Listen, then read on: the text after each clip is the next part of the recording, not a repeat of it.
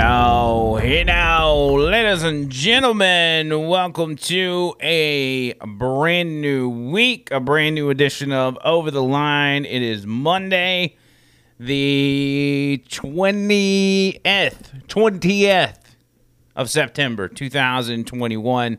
So glad you guys are here hanging with us, and I did it again. Y'all know how I am about sleeping during the day, especially sleeping before a podcast. I did it, was exhausted. I slept for like 45 minutes, and I don't feel right. I feel weird. I feel like I shouldn't be speaking to the general public whatsoever, but it's just, I don't know. It's weird. I don't do naps. I just don't do it. I feel like, I don't know. I feel like I'm still in bed talking to you guys, which is incredibly inappropriate to be doing with so many strangers, you know? You don't want to be laying in bed with strangers talking to them, but that's what I feel like right now. It's weird. Man, I got a lot to get to. I'm not going to be able to cram it all into an hour, but we are going to do our best. If you're watching this episode for the first time in a long time, just to update you, we've got kind of a new schedule. We are doing the show live each and every episode, but we're doing Monday, we're doing Wednesday, and we're doing Friday, and if there's any specialty shows in between, we'll let you guys know of that, what's going on that front. But that's kind of our new thing. Instead of doing 5 30-minute episodes, we're just doing 3 one-hour episodes. And you're kind of getting the same amount of content, plus it gives me time to breathe. It gives the news time to build up, and we can do the whole thing. It makes life easier all the way around. So just trust me that it's best for all of us. Plus, you don't need me 5 days a week. You really don't. It'll wear you out, I promise. Let's see. Housekeeping first. I want to remind you guys about Vapor Forge out on 280, my man Tony and the crew out there.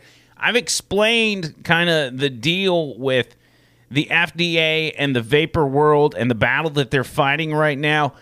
I really have no information on that front to explain where things are going or what are the next steps. All I know to tell you is support these guys if you can. They're out on 280.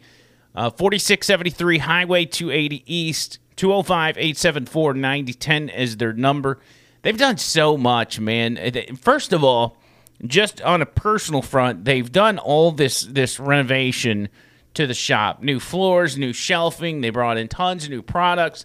And now the FDA, and really the Joe Biden FDA, is telling them that they can no longer buy and distribute vapor products. So that's kind of what the battle is right now. But nonetheless, they're open for business. Go see them.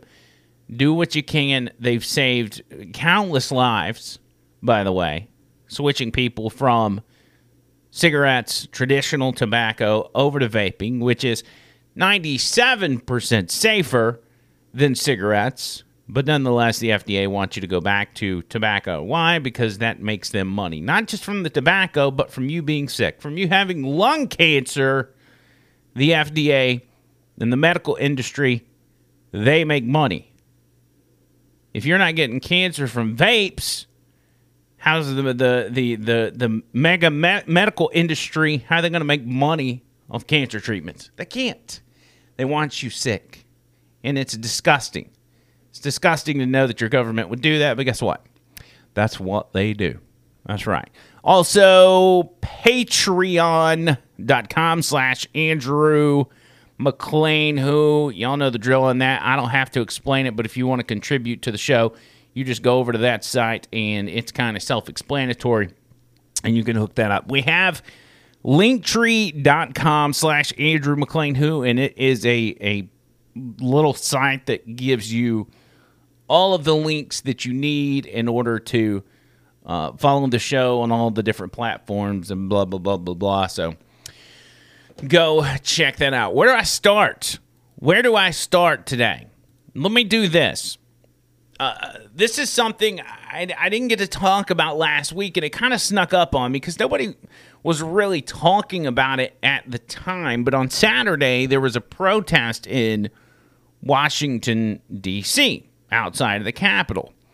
And it was called, God, I don't even know what it was called, the Justice for J6 rally. Now, I understand that may sound like some sort of rally for a 70s band, like maybe the Jackson 5 or the Jackson 6, but no, it was about the January 6th protesters. It was a rally in support of those who are still incarcerated for their actions on January 6th. This seemed a little off from the get-go. Again, wasn't a whole lot of talk about it, but the media, and again, don't know how I missed it, but the media over the couple of days leading up to it really hyped this thing up.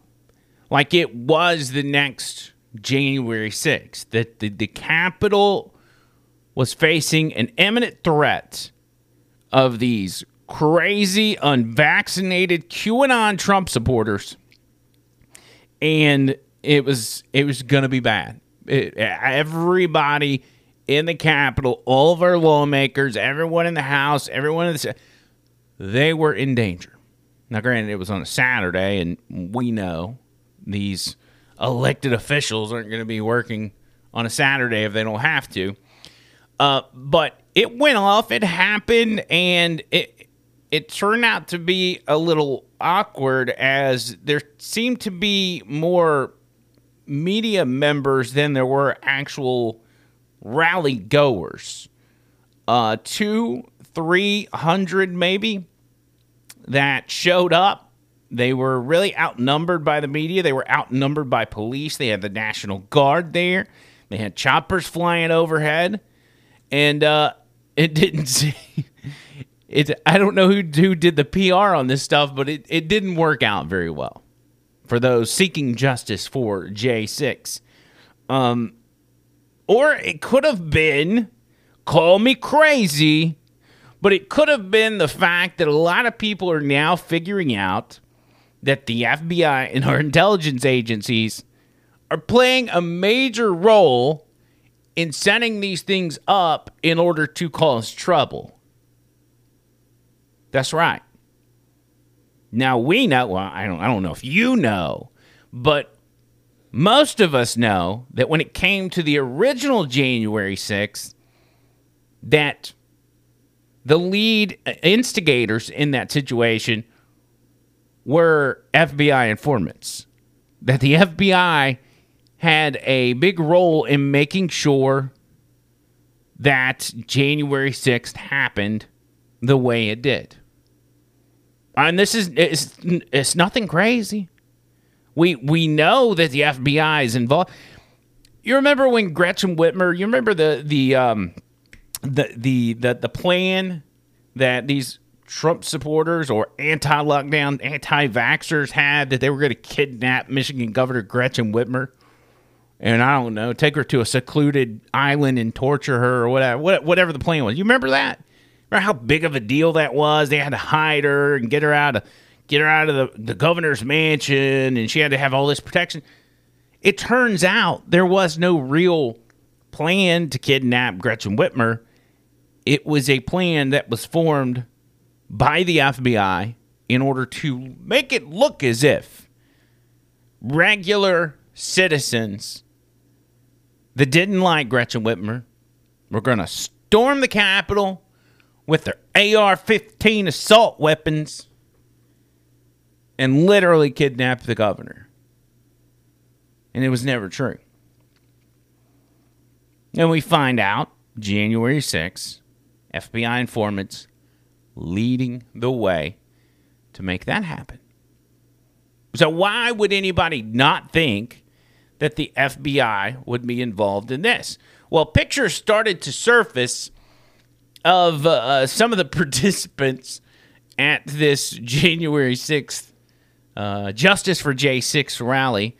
And here's one that I think probably describes really how this thing got started. Now look at this photo. You see this? Do these look like your typical anti-vaxxer, Gadsden flag, don't tread on me, QAnon, Trump supporters? Is that what y'all see here? Or do y'all see some FBI bros that happen to have bulges in their pockets in the shape of pistols? Is that your government-assigned pistol, or are you just happy to be at this rally? FBI. So I noticed somebody on Twitter was calling them FBI boys, B-O-I-S. FBI boys. Oh, it says it actually in this tweet. You look at the top right corner. From the rally, can these FBI boys be more obvious? It's almost insulting.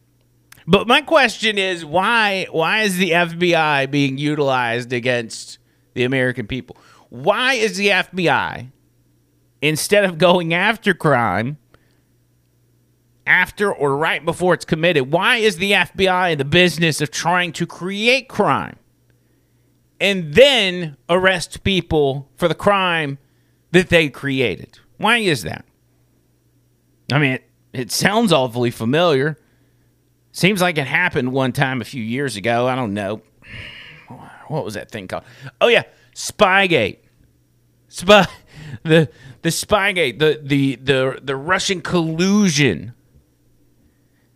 that allowed us to get FISA warrants on Carter Page and George Papadopoulos and spy on the Trump campaign. You remember that? I actually keep this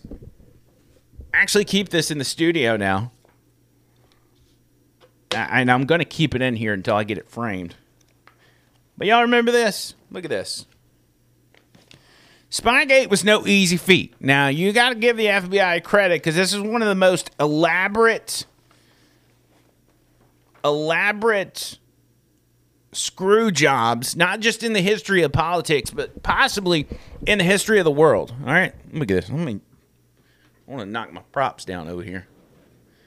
I got this fancy setup. All right, look at this. This is one half of my explanation of Spygate that was put on by the intelligence agencies and the FBI. Look at that. Piece by piece, from the Democrat Party to the FBI to the intelligence agencies, John Brennan, Barack Obama, Hillary Clinton, James Clapper, all of them right there. Look, here's the other half. We can't forget about people like Peter Strzok and Lisa Page, the two FBI lovebirds that were cheating on their spouse. There's a second half of it. An elaborate plan done in coordination with the media, with the federal government, with the courts. Well, you can't really blame the courts because the courts were lied to by people like James Comey. Give me a minute. Let me fold this back up. Now I've made a mess. This is why I don't take naps before the show. But this is the FBI. This is them. This is what they do. I remember a time when we used to talk about, you know, it's just, and this was while Trump was president. Well, we don't hate the FBI. It's not like we're anti-cop. We don't hate those that are the rank and file FBI. We just hate those at the top, like the Jim Comeys and the James Clappers and everybody else. Why is it got to be regulated to the top? Because at some point, Americans are being targeted so often, and it's not being stopped. Nothing's being done about it. Whistleblowers are not coming out. It's obviously further down the totem pole than just the people at the top. The FBI boys, the Fed boys right here, these aren't upper echelon FBI officials. These are Fed boys that that are likely working out in the field undercover. What was funny is there was an arrest made at this J6 rally. And it was made under the report that this person at the rally had a firearm, right? That there was somebody at the rally that was suspected to have a firearm. So the police approached this guy, told him, hands where we can see him. We got reports that you got a gun. They go and they pat him down. He tells them to reach in his pocket. They reach in his pocket, and what do? They pull out his badge because he's an undercover agent. He was an undercover cop. That's why he had a gun. That's who was going to this rally. It was all a setup. It was such a detailed setup that they didn't even know who was who. Like they didn't even realize when their own guys were there. It's ridiculous. It's ridiculous. And this is not about even coercing extremists to come to the Capitol so they can then arrest them, even though they're the ones perpetrating this stuff. It's about the optics.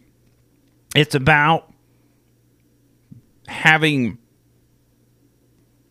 the desire for another January 6th. It's what they want. Look how beneficial the first January 6th was to them. They were able to kick a sitting president off of 20, 30 different social media platforms. A sitting president. And they got away with it. They were able to end the election debate once and for all because of January 6th. Nobody benefited more from what happened on that day than Democrats and anti-Trump people. They got everything they could have ever wanted. All their hard work, all their tears, all their triggers, all their meltdowns that they went through over the past 4 years were finally justified. Because they were finally able to paint those people that they despise so much as the terrorists that they are. And they're starting to lose grip on that. Look at all the chaos happening all around the world. Border crisis. We're bombing civilians in Afghanistan. We're losing soldiers on the battlefield for no reason at all. Another January 6th would have really come in handy on Saturday. Because if it would have gone the way they wanted it to go, there would be no talk of Afghanistan. There'd be no talk of the southern border. There'd be no talk of Gabby Petito. That was not disrespectful. I legitimately mispronounced it. We'd only be talking about what happened in Washington, D.C. It's just like them putting that fence up around the Capitol again and around the White House. They don't do that because they actually fear somebody's going to harm them. They get more protection than anybody on the planet. They do it for optics. They're doing it for show. Because think about it. Think about how effective that is. If you looked at photos in the days leading up and on the day of inauguration, and you saw the fences up at the White House and around the Capitol, that was an eerie feeling. It was an illustration of we are the government and we're running this show. You thought this was the people's house. No, no, no. This is our house, and we're going to put up walls to make sure you stay out. That was the message. Remember Joe Biden's State of the Union. We the people means we the government. In my best Joe Biden whisper. It's bad. So that's what happened, which absolutely nothing happened. It was a setup, and thank God it didn't go the way that they wanted it to, because a majority of Americans would be distracted once again. But back to the Afghanistan part of this. As we know now, the drone bombing that was done in retaliation to our 13 men and women who were killed in our exit from Afghanistan at the Kabul airport, we found out over the past few days that airstrike wasn't what we were told it was. We were told that it killed an ISIS-K member. By the way, we've still yet to get an explanation on what ISIS-K is, but we're just pretending they know what they're talking about. We were told that ISIS-K was involved in that strike. We killed them, and that was our retribution for what they did to our men and women in uniform. The news comes out that not only did we not hit an ISIS-K member, we killed 10 civilians, 7 of which were children. That's right. We didn't just miss hitting terrorists, we killed 10 civilians and several children. And so now Devin Nunes, God bless him, is asking for subpoenas to be sent out on the drone strike that killed Afghan children. House Intelligence Committee ranking member Devin Nunes said subpoenas are needed to get to the bottom of how United States military conducted a drone strike in Kabul on August 29th that killed as many as 10 civilians, including 7 children. He said, we're going to need subpoenas to get to the bottom of this, blah, blah, blah, blah, blah. This clearly was the administration wanting to pretend to be tough. It's going to take a major investigation by Congress and senators that are on the Armed Services Committee and the Intelligence Committee to get to the bottom of this. He also acknowledged since Republicans do not control the House, subpoenas will be a challenge. However, Republicans will have a chance to regain control in the 2022 midterm elections. Now, that is the problem. You can't subpoena anybody. You can't investigate this because God knows you could kill 1 million civilians.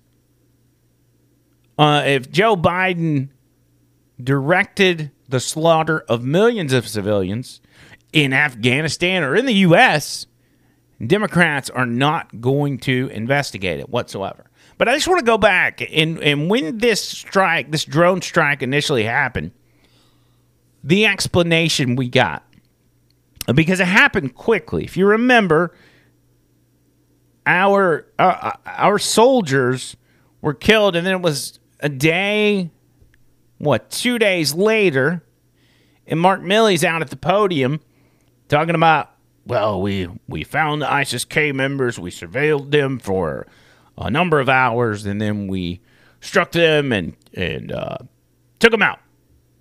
We can guarantee you that we took out the terrorists.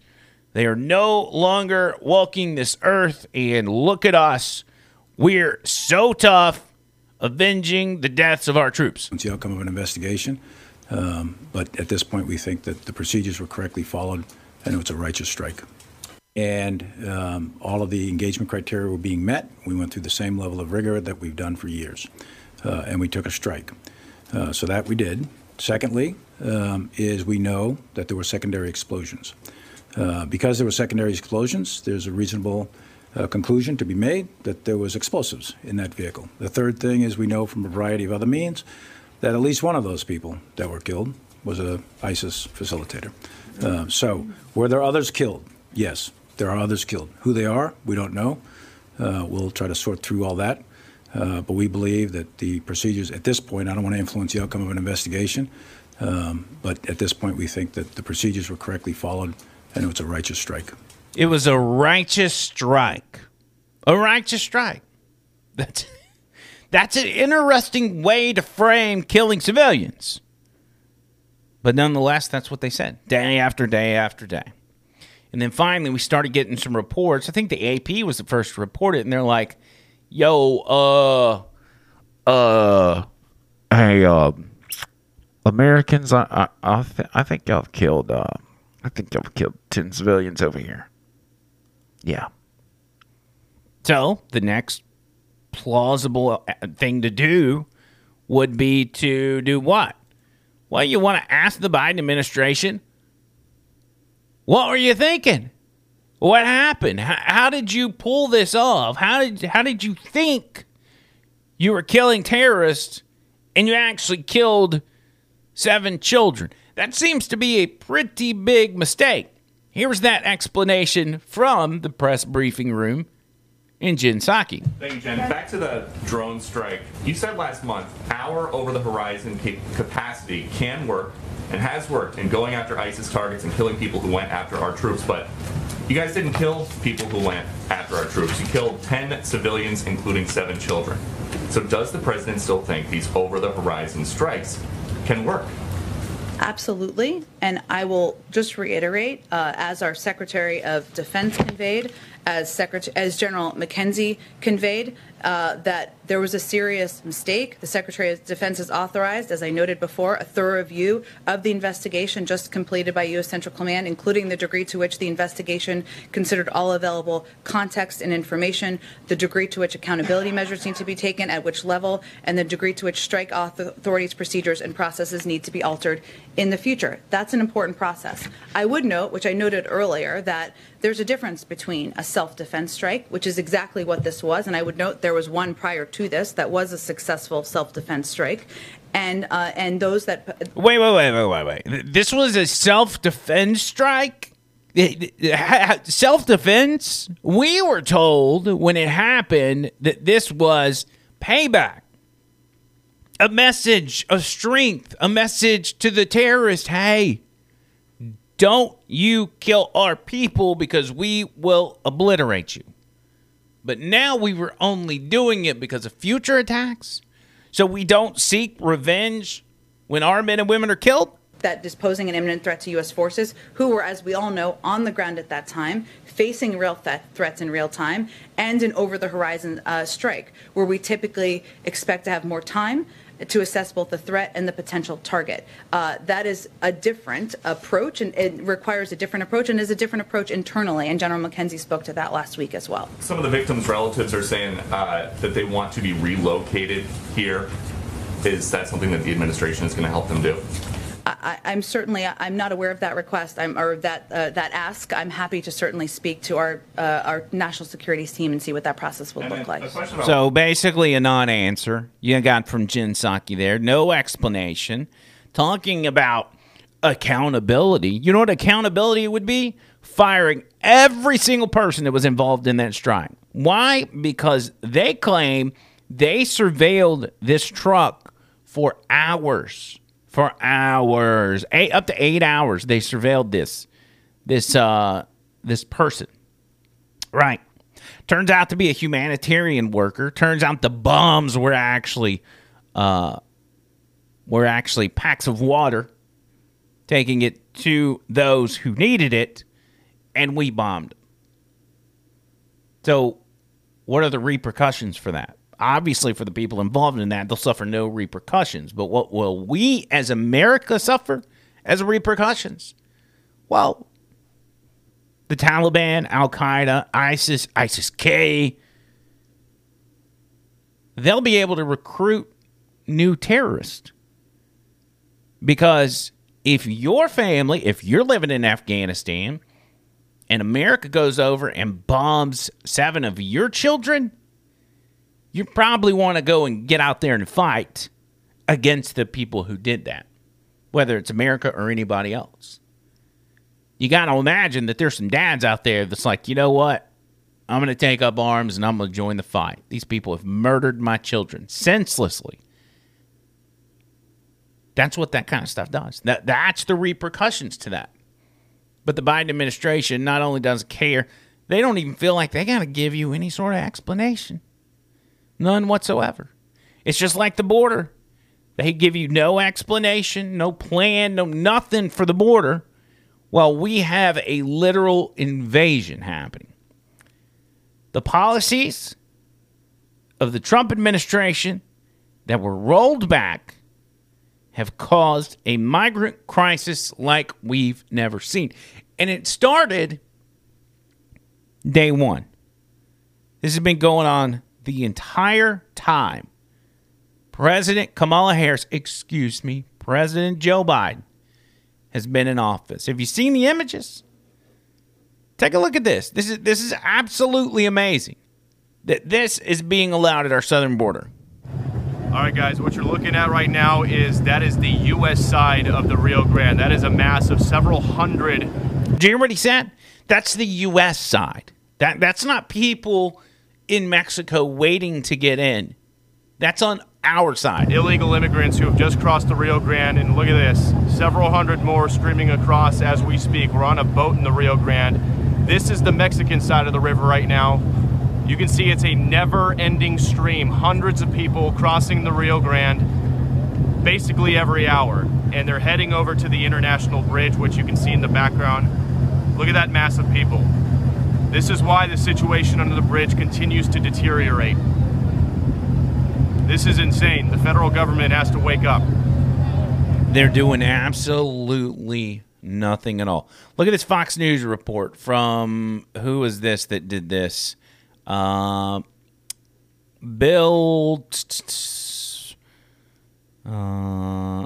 Okay, I don't know his name. I watched him several times over the weekend, and he seemed to be doing some pretty. Bill Milligan. I probably just slaughtered his name, and I don't even care. Check this guy out. When Secretary Mayorkas said once again that the border is closed, I can tell you that is a tough pill for border agents to swallow. They talk to us off the record and they roll their eyes when they hear that. This is the U.S. border right now. Take a look at it. You had upwards of 15,000 people here as of Saturday morning. It is now just under 12,000. But these are all migrants who crossed illegally into the United States. They just walked across the river, no resistance whatsoever, and put up shop right here. And you can see a lot of them are using plants and sticks, using whatever they can find to build some sort of a shelter here. Take a look at our second camera just to show you the scope of how big this camp is. Again, between 10 and 12,000 people in the camp right now, most of them from Haiti and West Africa, most of them crossing the Rio Grande in the past few days and just setting up shop here, hoping that they're going to get a chance to stay. We got a third perspective to show you from up on our live Fox drone. Again, just showing you the sheer size of how large this camp is as this border crisis just continues to get worse. There are so many people in here and so few border agents to process them.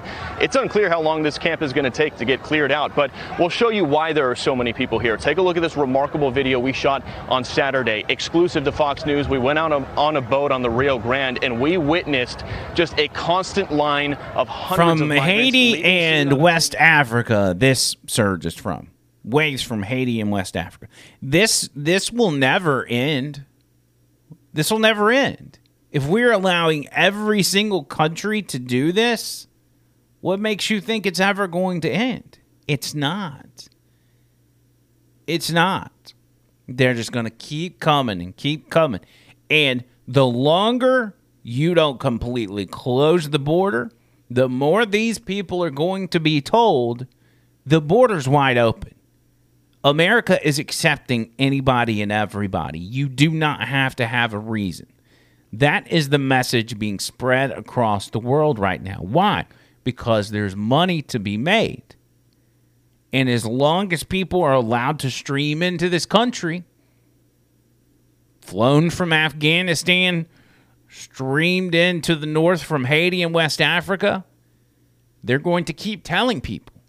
But until people start going back home, and allegedly they're flying these people back home now, believe it when we see it, until they start going back home to their families that stayed and said, hey, they're actually not letting us in, until that happens, it's not going to stop. And even if you pull that off, it's going to be a while before that is even accomplished. Speaking of Haitian immigrants and West African immigrants, some pretty disturbing images coming from the border where border agents are having to ride around on horses with ropes and lassoing these immigrants that are trying to illegally enter the country. The Biden administration has Border Patrol agents out at the border like the wild, wild west on a horse with a lasso, wrangling up immigrants. Now imagine, just take a moment and imagine Donald Trump being president right now and images of border agents chasing these black people on horses with ropes. What would happen? What would happen? Impeachment would be the least of those. And it would never go away. That story would never go away. But for the Joe Biden administration, they get a nice little fluff piece in the Washington Post that's titled White House Homeland Security Chair. They denounce the horrific mistreatment of Haitian migrants by Border Patrol officers. Morale is at rock bottom for these Border Patrol agents. Rock bottom. And now they've got their own president and their own Homeland Security chairman denouncing them and their actions.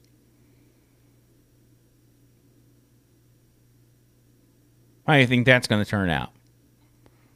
We're watching members of the military quit in droves or be discharged in droves because of the vaccine. How long before we see large numbers of Border Patrol agents quitting as well? Because they're disgusted. They just want to do their job and they're not being allowed to. They've been turned into babysitters. They've been turned into humanitarian aid workers. They're not. They're really officers of the law. They are there to enforce the law, not run the world's largest freaking homeless shelter. But that's what's happening. All the while, we, with our tax dollars, are shipping these migrants to all 50 states. A little bit here, a little bit over here, a little bit over here, a little bit over here, until they're spread out throughout the entire country. They've sent them to Alabama. They've sent them to California. They're sending them to Missouri, Montana, Florida. They're going everywhere. And don't be surprised if we actually get the numbers and we find out that a majority of these people have been going to red states. Because this is a political move. It is a political move to change the demographic of this country in order to change the outcomes of elections. That's what open borders have always been about. Allow people in, take credit for it, find a way to get them the ability to vote, and then they'll be like, well, I want to vote for the people that actually let us into this country. And then what happens? You've allowed the entire world in. You've taken credit for it. And then you're wanting to cash in your favor on Election Day. There will be a move, a desperate move to make sure these people can vote. That it's a human right. And no, you can't require IDs of them. Think about the ability to have large-scale national mail-in voting. Now you've got all these new names in the country that you can attach to these mail-in votes. What do you think will happen? You know what will happen. I can't say it. I'll be kicked off Facebook again. But you know what will happen. That's the purpose of all of this. That is exactly why they want to. And what's Kamala Harris doing? Remember, she was appointed the border czar, the person in charge of the border. Joe Biden, one day, she's like, hey, I've put Kamala Harris in charge of the border. And then a few days later, Kamala Harris was like, I don't know if I'm really doing that. But nobody ever changed the title. So we assume Kamala Harris is still overseeing the border. But here's what she was doing over the weekend while our border was being invaded. That's right. She was at a poorly attended football game between Howard University and Hampton University during the coin toss. Now, it is funny to me, even though it's Howard and Hampton, it's funny to me that she's on the field doing the coin toss, which is the very beginning of the game. And at any other game, the coin toss would have tons of people in the stands. It'd be packed out, especially if a vice president's doing the coin toss. And as you can see in this picture, hardly anyone is there. Even the football player here on the field looks like, man, what are we doing? What are we doing here? Our country is in crisis mode. And Kamala Harris is doing a coin flip at a college football game. I want to see Kamala Harris do a coin flip at an SEC football game. That's what I want to see. Because you know what they're doing at SEC football games? Every single one of them, week after week after week, they're chanting F Joe Biden. I can't say that. Maybe we need to bleep it out. They're saying Joe Biden. So that's what I want to see. You want to provide entertainment. You want people to watch a coin flip from the vice president. Get her in an SEC stadium. That's what we want. But they're the elites. They don't hang out with you peasants. And they certainly don't follow your COVID rules. That was made clear at the Emmys last night. Was the last night the Emmys or the night before? Where there were no masks. Not really anyway. No real social distancing. No, what else? Oh, it was supposed to be an outdoor event. It was outdoors. Well, the tent that they were inside was outdoors. So it's basically the same as being indoors. And I actually heard, who was it? Seth Rogen gave a speech and hammered these guys for it. Good for him for having some sort of self-awareness. Because nobody else had a clue what was going on. Let me see if I can find that video. I haven't even watched it, so I don't even know if it's worth watching. But we're gonna find out together. How does that sound? That's why we do the show live. We like to find out together. Man, he looks rough. Honestly, is that really Seth Rogen? Look at this guy. Was it a joke or was he serious? There is way too many of us in this little room. Actor Seth Rogen questioned the wisdom of having so many unmasked people at the Emmys in an enclosed tent. They said this was outdoors. It's not. The show was very different from last year, I'm up here all alone. when Jimmy Kimmel hosted from an empty arena. This year, just the nominees were invited, plus one guest. COVID precautions were embraced. Tables were set at least 6 feet apart. Everyone had to show proof of vaccination and a negative COVID test to get in. Host Cedric the Entertainer quickly shut down Seth Rogen's crack. Unlike what Seth was talking about, it feels good. We all vaxxed. We had to get vaxxed to come here, you know what I mean? This wasn't actually in a building, in an auditorium. The ceremony was in a tent that was put up in downtown LA. The Emmys tent is still standing today. Hey, by the way, in downtown LA, you got to wear a mask no matter where you're at or what your vaccination status is. It's so funny watching these guys squirm and try to find a way. And honestly, they said that you got to show proof of vaccination, but who knows? It's all good because they were in a tent and the tent was outside. And also, the tables were 6 feet apart. Now, granted, the 8 people at each table weren't 6 feet apart, but the tables themselves were. I think Seth Rogen was being dead serious. And again, good for him for having some self-awareness. I still think he's a jerk, but at least he's at least he noticed. Nobody else would have even noticed. Wouldn't have had a clue. But that took center stage, and I think what really was missed out on was the fact that the Emmys turned out to be completely racist, as all 12 lead and supporting Emmy awards went to white people. That's right.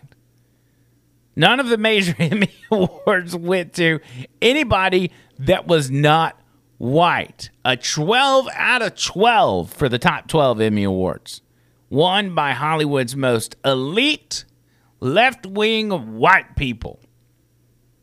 Some things never change, huh? Some lunatic at the far left Hollywood Reporter put it this way, quote, although performers from the global majority comprised 44% of acting nominees, they were shut out at the 73rd Primetime Emmys. You can't make it up. You can't make it up. Speaking of needing to be vaxxed in order to get into an event that is not required to go to the big UN General Assembly, where all the world leaders, including ours, will be meeting and speaking and discussing and doing whatever they do at the UN General Assembly. Even though it's in New York, even though New York requires a vaccine passport and mask and social distancing and all this stuff, there will be no vaccine requirements for the UN General Assembly. Presidents, premiers, monarchs, dignitaries, diplomats, and their traveling staff members have been told by organizers they won't have to show coronavirus vaccination passports or other proof of inoculation on arrival at the UN headquarters on Turtle Bay, Manhattan. Imagine that. Rules for thee, not for me. They don't have to follow your stupid rules. These rules are only for you. You would think that they would at least try to pretend, but they don't even pretend anymore. They just rub it in your face that they don't have to follow your stupid COVID rules. They don't have to. They're not going to. They're never going to. They know that you know. They know that you know they're not following the rules, but they don't care. They don't care. Because these rules are for you. They're for you, you. It's a funny thing. I found earlier a clip of Dr. Anthony Fauci. I got to be careful with my air quotes. I got pinged on TikTok for doing that. An old clip, I think it was from maybe 2002. He was on one of these C-SPAN call-in talk shows or whatever, and a caller asked Fauci about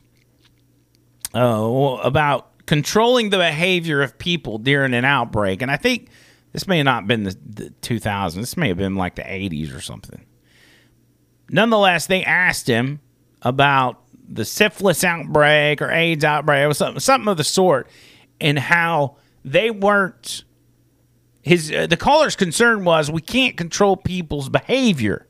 So how do we stop these things if we can't control the behavior of Americans or people around the world? And Dr. Fauci gave a very interesting explanation to that. And as soon as I find it, I'm going to play it for you. I had it pulled up, and of course, it disappeared, but it is right here. Uno momento. Man. Here we go.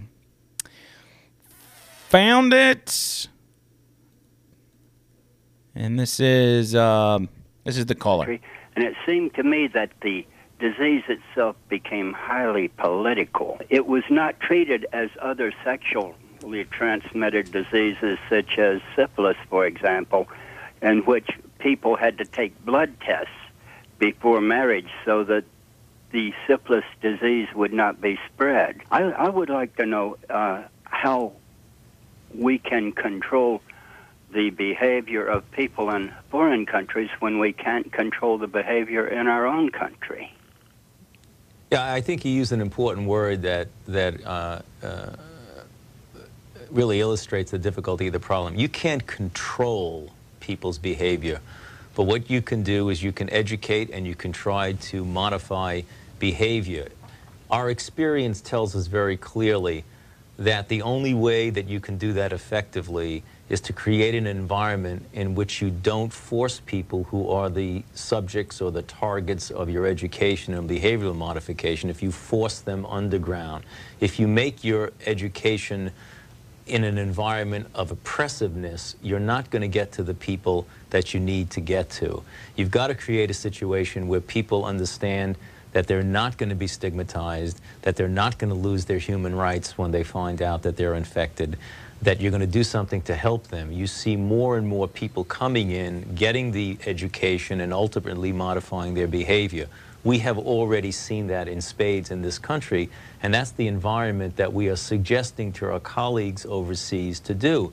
Because in some of the developing nations that you're referring to, it is an oppressive situation for rights. One of the examples, the late Jonathan Mann, who was an associate of mine for years, who tragically died in an air crash a few years ago, used to say that HIV/AIDS is as much a disease of human rights than it is a disease of a virus. And in countries in which human rights are not addressed in an appropriate way, people do not have the capability of avoiding infection. Some women, for example, in certain nations, have absolutely no empowerment to avoid being infected by their husband or sexual partner, because women don't seem to have the rights to say, no, I do not want to have sex. Yes, I want to wear a condom. I want to practice safe sex. And in some societies, they're not allowed that right. Those are the things we need to look at, not oppressing or forcing people to do things, because it never works that way. Strange how things change, right? Strange. Things change so quickly. I made a TikTok over the weekend, and I simply said, if you ever want to know what the government or those in power want to do to you or your country, all you got to do is go back and look at what they've said in the past, because they will always tell you. They will always tell you what they want to do, what they're going to do, especially when you deal with people like creepy Uncle Joe himself, who said once at a Senate hearing what needed to be done if there was some sort of infectious outbreak. That if we don't get one disease under control, you may find legislative bodies taking whole classes of people based upon propensity of conduct, to say, we're going to put you in a certain category. We're going to demand mandatory testing for you. That was back with pro-segregation Joe. Remember that? He wasn't just pro-segregation on the front of color of your skin. He was pro-medical segregation back then. Again, this shouldn't be shocking to anyone. This is the same song and dance. History repeats itself. History always repeats itself, and it will continue to do so. So why it's so important to not allow these people to erase history, because they want the ability to repeat it. They want to do it again. You don't think Joe Biden would love to segregate people? Not by necessarily color, but just put them in groups. That's what the Democrats' MO has been all along. They put people in groups. They put them in boxes. They pit them against each other. That's what they do. All I can do is tell y'all. All I can do is tell y'all and encourage you to tell those you love and you care about. Don't go on Facebook and argue with some D-bag that's not going to change their mind because they've got too much pride and they don't want to be proven wrong in the public square. It's pointless. That's why when these trolls get on my post and they start commenting all this stuff, I don't even respond because it's pointless. I could get on there and rip them to shreds and make them look like an idiot, but they're not gonna admit it when they're wrong. They're not. If y'all watch any of my live TikTok videos that I do on a regular basis, by the way, at Andrew McLean Who on TikTok, 90% of the people in there will be dogging me, trolling me, if you will. 90% of the people in the chat. We're talking about a few hundred people. But you don't really respond to them because you're not going to change anybody's mind. Talk to those who are willing to listen to you. Talk to those that you love. Talk to those family members. And I understand some of y'all got family members that won't listen to you. You don't have to do it with them. But those that have a head on their shoulders, that are willing to critically think for 5 minutes, talk to them.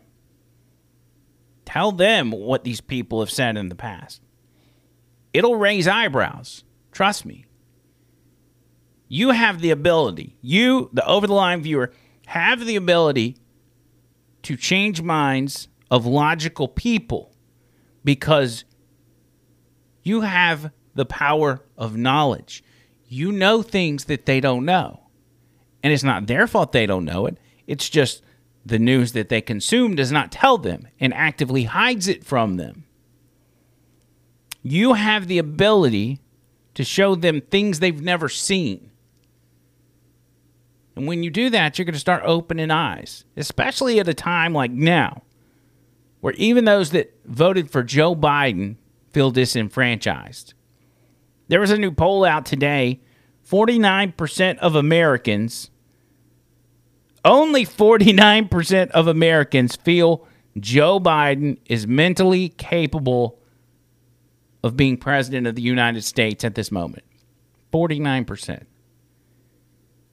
8 months ago, he was the most popular presidential candidate in history, and now over half the country thinks the guy's off his rocker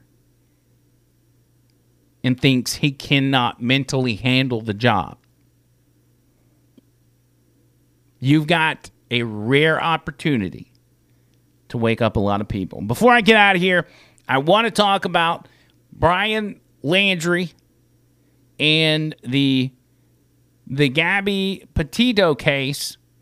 As you know, yesterday there was a body found that was consistent with the description of Gabby Petito in Wyoming, where they were at one point. There was some footage, some cell phone footage that somebody had taken who was also doing this kind of travel blog thing. And as they heard this story coming out, they're like, hey, I saw that van at one point. It was parked on the side of the road out in the woods. Handed it over to authorities. It led them right to this van. The problem is now, though, they can't find Brian Laundrie. He's MIA. He's gone. He's disappeared. Now, Andrew, why didn't they hem him up when they had him the first time, when they were questioning him? They could not do it. They didn't have the evidence to detain him, to arrest him. He was just a person of interest. Now that he's up and disappeared, they've got reason enough to detain this guy and make sure he doesn't take off again. So nobody knows where he's at. He's completely gone. Family doesn't know where he's at. Police and investigators are at the parents' home of Brian Laundrie. They're taking out evidence. They're searching cars. They're taking pictures. Don't know exactly what they're finding, but they're hot and heavy on this dude's case. There are many theories out there, and I think probably several of you guys have theories about what's going on. Trish and I were going to do a separate show on this very thing, and Who knows? We may still do it. I don't know. It just depends on how this whole thing plays out. But it's interesting that there were 2 more missing people, 2 women that were a couple. They were found dead in the same general vicinity around the same general time. And so theories are floating out there that maybe there's a tie with that somehow. So I'm not going to go into too much detail because we don't have enough time. But as I did a quick Google search to see if anything has been updated on Brian Laundrie, in the search for Brian Laundrie, I found some interesting things. Here is Business Insider with a story. Let me adjust the screen here for y'all. With a story saying Brian Laundrie could have fled the country, according to private investigators. Defense attorney says Brian Laundrie was right to stay quiet. What else? How about this? Lots of tips, but nothing confirmed in the Mobile Brian Laundrie sightings. So apparently, there were Brian Laundrie sightings in Mobile, Alabama. They're searching for this guy. What in the world? All these freaking ads. They're searching for this guy, and they're taking whatever tips they can get their hands on. Law enforcement officials have chased more than a dozen tips about possible sightings of Brian Laundrie in the Mobile area, but authorities told Fox 10 News that none have panned out. Laundrie is a person of interest in the death of Gabby Petito, whose disappearance has garnered national attention, so on and so forth. Other stories saying kind of the same thing. Let's see if we can back up here. Whoop, too far. One more time.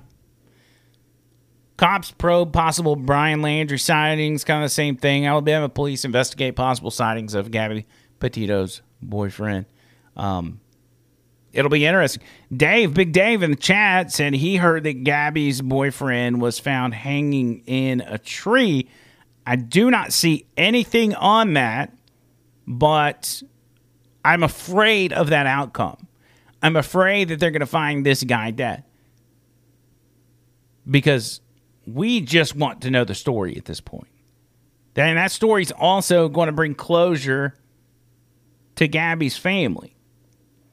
So it's very important that they get this guy alive and find out exactly what happened.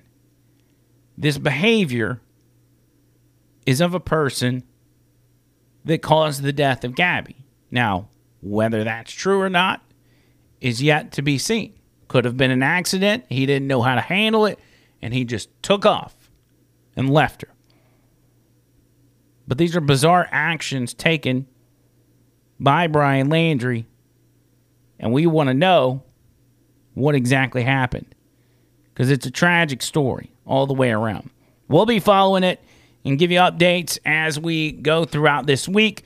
Make sure you tune in Wednesday for the next episode, live episode of Over the Line. You can obviously go back and watch us on Rumble, on YouTube, on Twitch. The Twitch streams stay up for 14 days after we broadcast them, so you can hear them there. You can also go Apple Podcasts, Spotify, Google Podcast, and hear the audio version of the show all over the place. We make sure to hook y'all up. What else do I got? Is that all I got for y'all? I think that's it. So, we'll do it again on Wednesday. And until then, see you, Coles.